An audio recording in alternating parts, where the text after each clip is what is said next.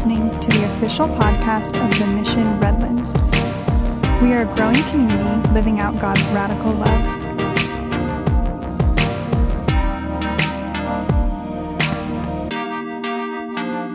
All right. Thank you, worship team. That feels a little self-serving. Sorry about that. Good job, me. You really hit that high note. Wow. Just fire me right now. I'm sorry. Just kidding.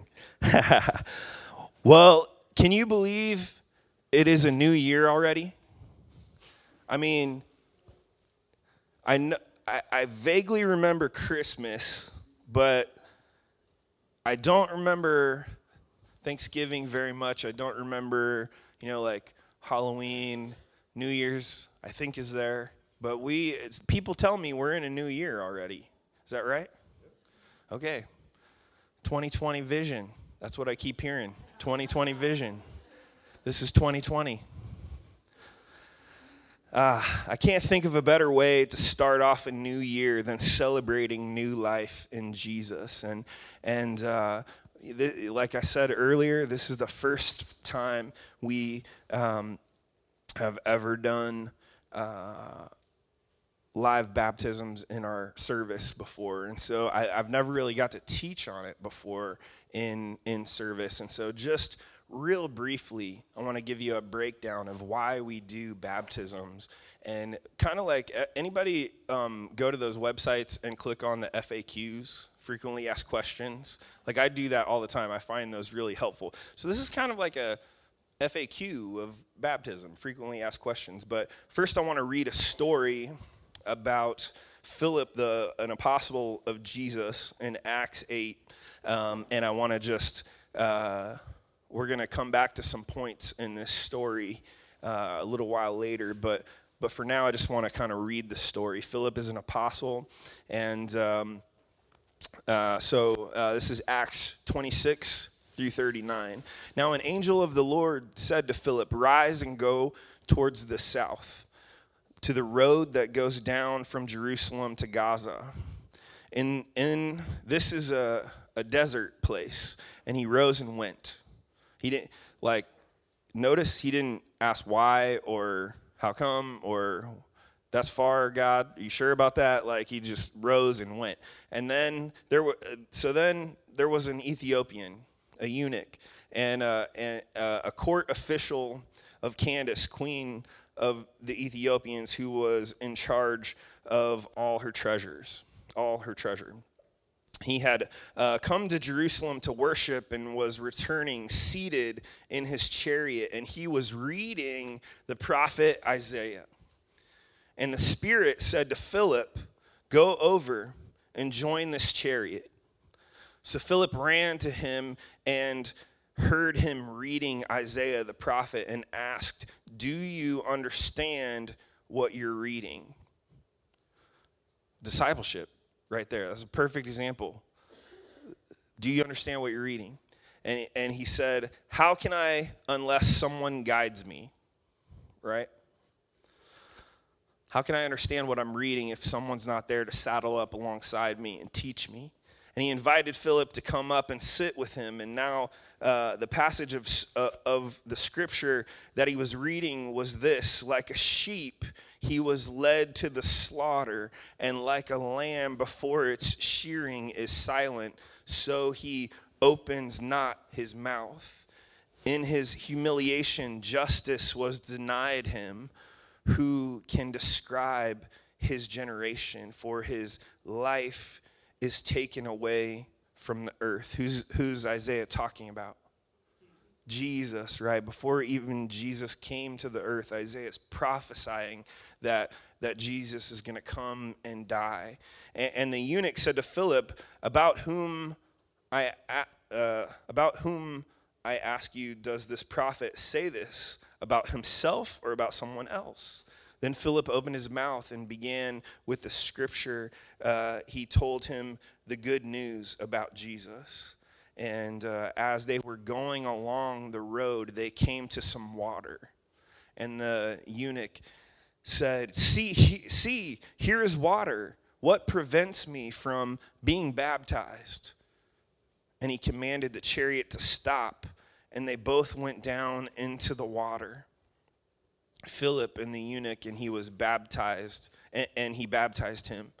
And when they came up out of the water, the Spirit of the Lord carried Philip away, and the eunuch saw him no more and went on his way rejoicing. So that's an incredible story about baptism. Literally, this guy's reading the Bible. He doesn't understand it. Philip comes alongside of him, says, hey, do you know what that says? Do you understand it? And the guy's like, no, tell me. Like, I don't know. And Philip shares the good news with him.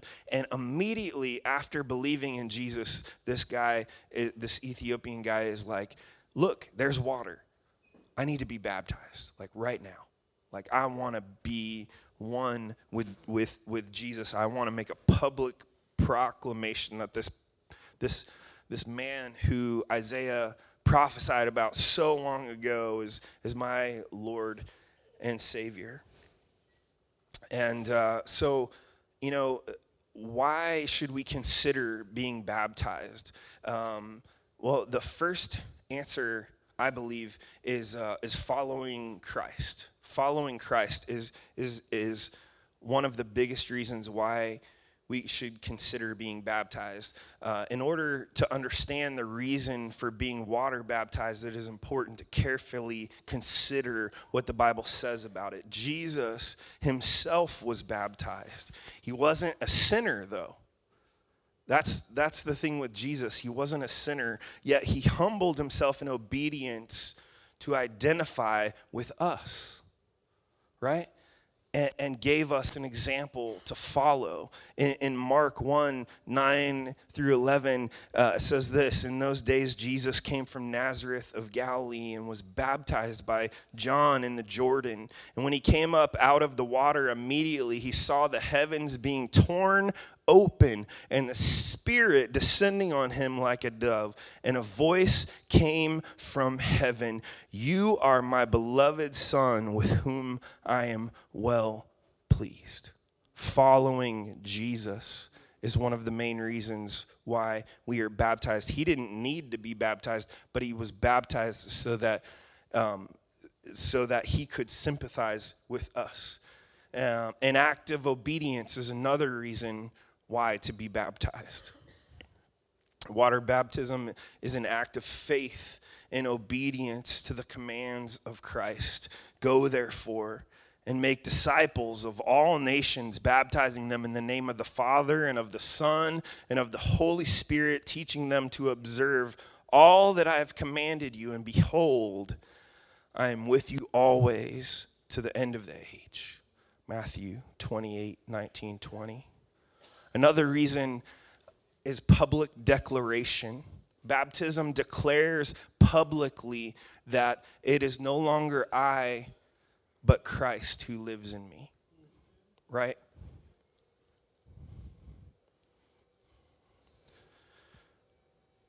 Baptism declares that you are a follower of Jesus Christ. It is a public confession of your faith and commitment to Jesus Christ. It is the next step after salvation through repentance and faith, and is an important foundation for Christian living. So, next frequently asked question, what is the meaning and significance of baptism?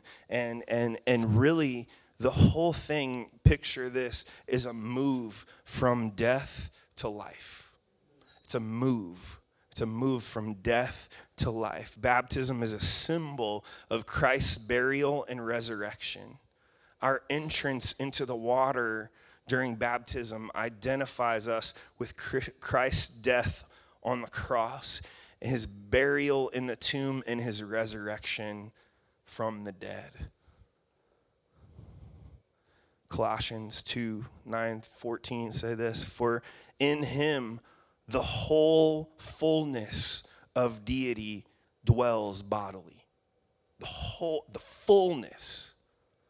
And you have been filled with him who is the head of all rule and authority. And in him also you were circumcised with a circumcision made without hands, by putting off the body of the flesh by the circumcision of Christ, because having been buried with him in baptism, having been buried in him with him in baptism, in which you were also raised with him through faith in the powerful work of God who raised him from the dead.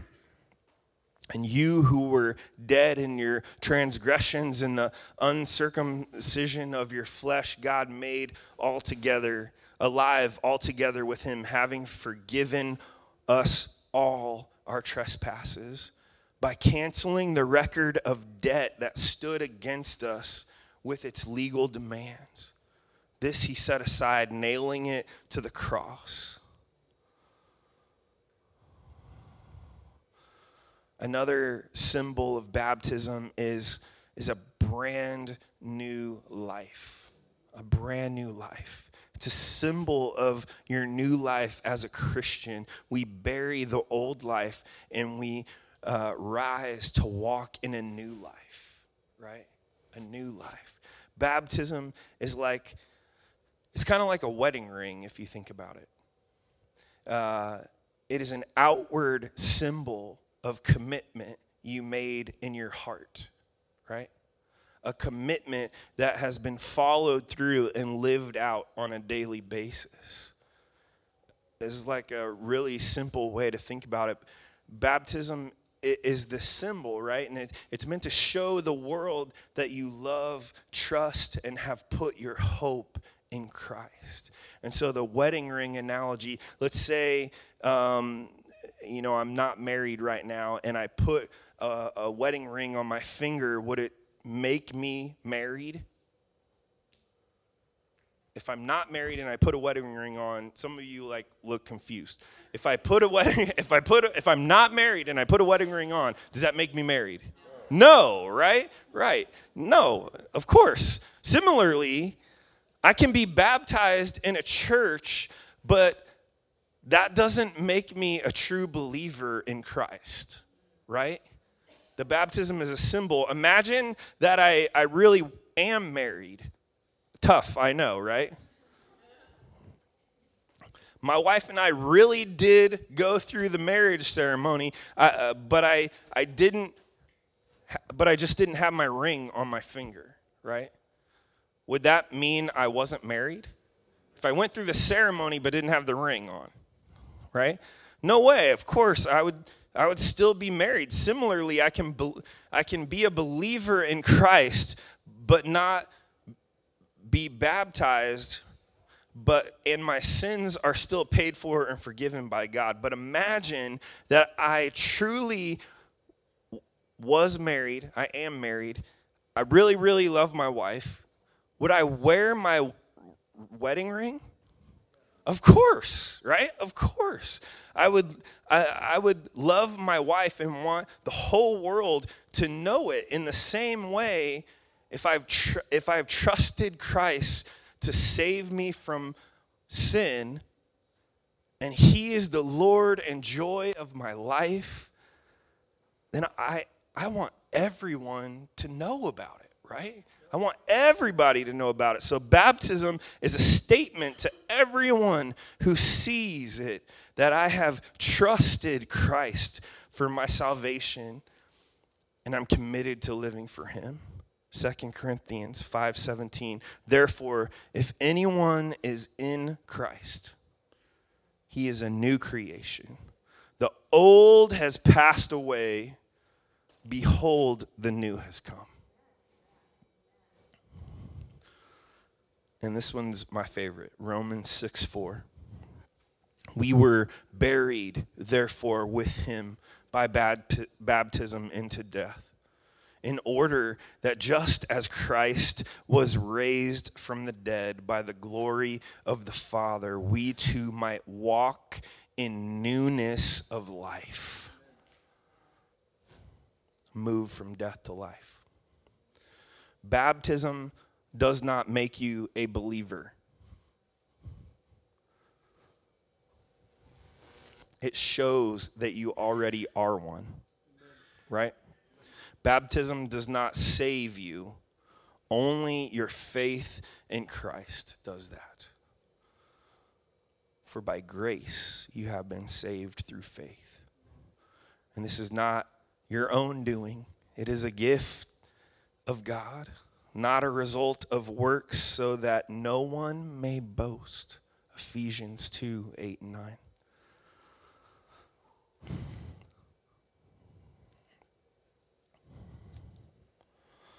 One of the last I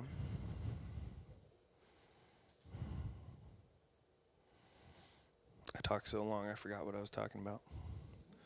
What is the meaning and significance of baptism? There we go. Baptism also connects us to the body of Christ, his people in the earth. In baptism, there's a real sense of being joined with other believers, not just participating in an individual act of our own spiritual journey. 1 Corinthians 12 and 13 say this: for just as the body is one and has many members, all the members of the body, though many, are one body. So it is with Christ. For in one Spirit we were all baptized into one body, Jews or Greeks, slaves or free, and all were made to drink of one Spirit. So how are we to be baptized? Well, we believe that we baptize by immersion, which means you go under the water and you come back out. Other places do it other ways, and that's fine. But as per the example of Jesus, by being immersed in water, the word baptize comes from a Greek word which means immerse or to dip under water, right? And so, and when Jesus was baptized, immediately he went up from the water, right? That's what Matthew says. Every baptism in the Bible was by immersion underwater. The book of Acts shows us that this was the norm for every believer. Acts 8. So back to Philip. They both went down into the water. Philip and the eunuch, and he baptized him. And when they came up out of the water, right? That's an example of immersion. So who should be baptized? Anybody who is a believer. If you are a believer and you haven't been baptized, let's talk. Because if you are a believer in Christ, if Christ has washed away your sins, you're living for him daily and you haven't been baptized. Like every person who has made the decision to believe in Christ. When Paul writes to the believers in Rome, he assumes that all of them have been baptized already in Romans 6. And the one requirement for baptism is belief in Jesus, right? Belief in Jesus, right? So those who receive the word were baptized. That's what happened on Pentecost. Lots of people were saved, and every one of them baptized. Acts 8:12. But when this is back to Philip, but when they believed as he preached the good news about the kingdom of God in the name of Jesus Christ, they were baptized, both men and women. We believe in baptizing children when they're old enough to understand what it means and make a personal declaration of faith. That's what we believe. Other churches do it differently, and that's their prerogative. But that's what we believe is when they're old enough to understand and want to make a personal declaration, right? And when are we to be baptized? Well, I think Paul makes it pretty clear. Like once you're saved, baptism is the next step, and in his opinion, it should happen pretty quickly.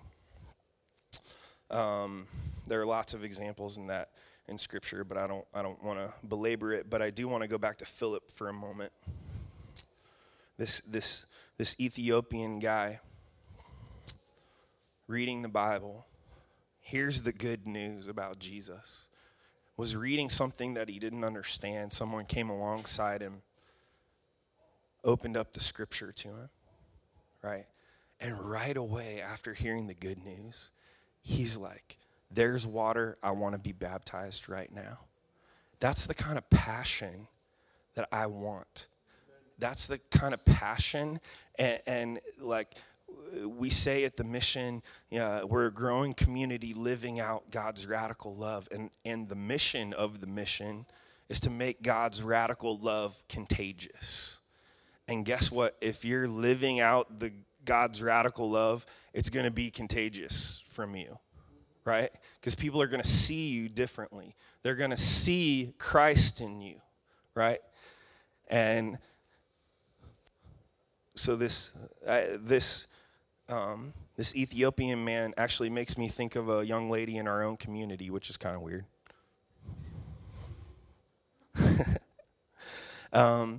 I didn't clear this with her, so I won't use her name. But just maybe a couple of months ago, I had this friend in church who's a regular church member here and has been for a long time. And she came up to me and she said, I really want to be baptized. I've been in church for a long time.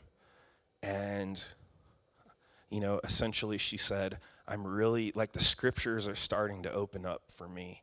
And my faith is becoming real and not just something that I do. And I want to be baptized. And I said, awesome.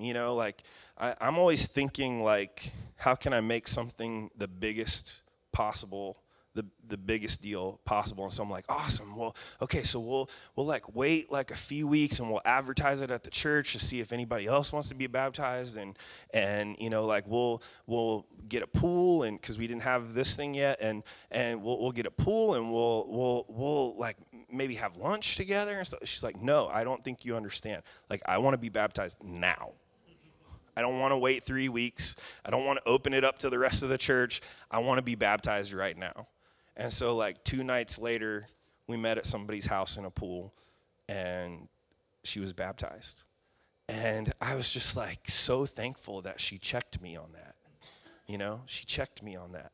And I was just so grateful. And so as the worship team comes, we have today the opportunity to witness and be part of this sacred event in someone's life. I want you to catch the significance of this, because this is huge, right?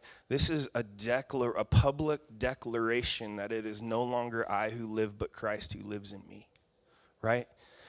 And so in a few moments, we're gonna sing a little bit more as we get our folks ready to be baptized, and then we're gonna talk some more with them. So, but here's my question to you: do you believe in Jesus? Are you a believer in Jesus? And if you're not, that's okay. I'm glad you're here. God is glad you're here. Like, even if you don't believe in God, God believes in you, right? And so here's the deal. If you're not a believer in Jesus, I would love to grab coffee with you and just talk and just get to know you. But if you are a believer in Jesus, have you been baptized? Have you been baptized? If you have, I'm so happy. If you haven't, let's change that. Let's change that. And I want you to think about what's stopping you from being baptized. But also, I want to challenge those who are believers and have been baptized to look at the example of Philip. Because the call that we've received as a church from God is to make disciples, right? It's not to build a huge, ginormous church. It's not to make our church feel like a cruise ship where there's something for everybody, It's not like we make the church into so much more than discipleship. We are called to make disciples. And so if you're a believer and you have been baptized, I want you to look at that story this week in your quiet time. I want you to go to the story of Philip and the eunuch in Acts 8 and read it through and pray that God would give you the heart of Philip the evangelist. Let's pray.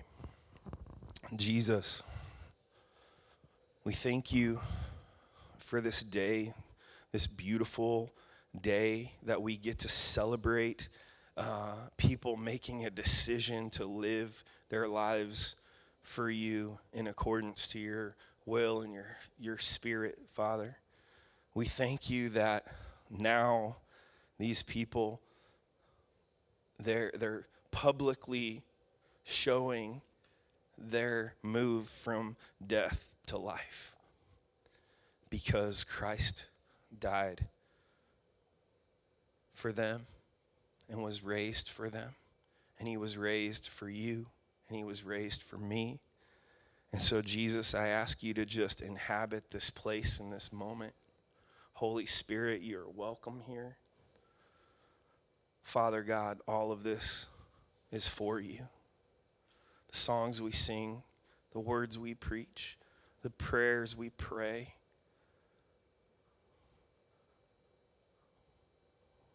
the friends we saddle up alongside, all of this is for you. To say, Jesus, that it is no longer I who live, but you who live in me, King Jesus.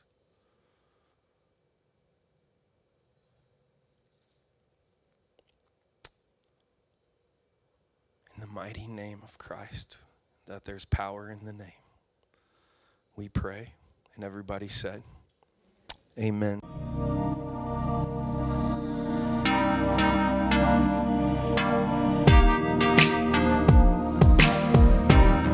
You are listening to the official podcast of The Mission Redlands.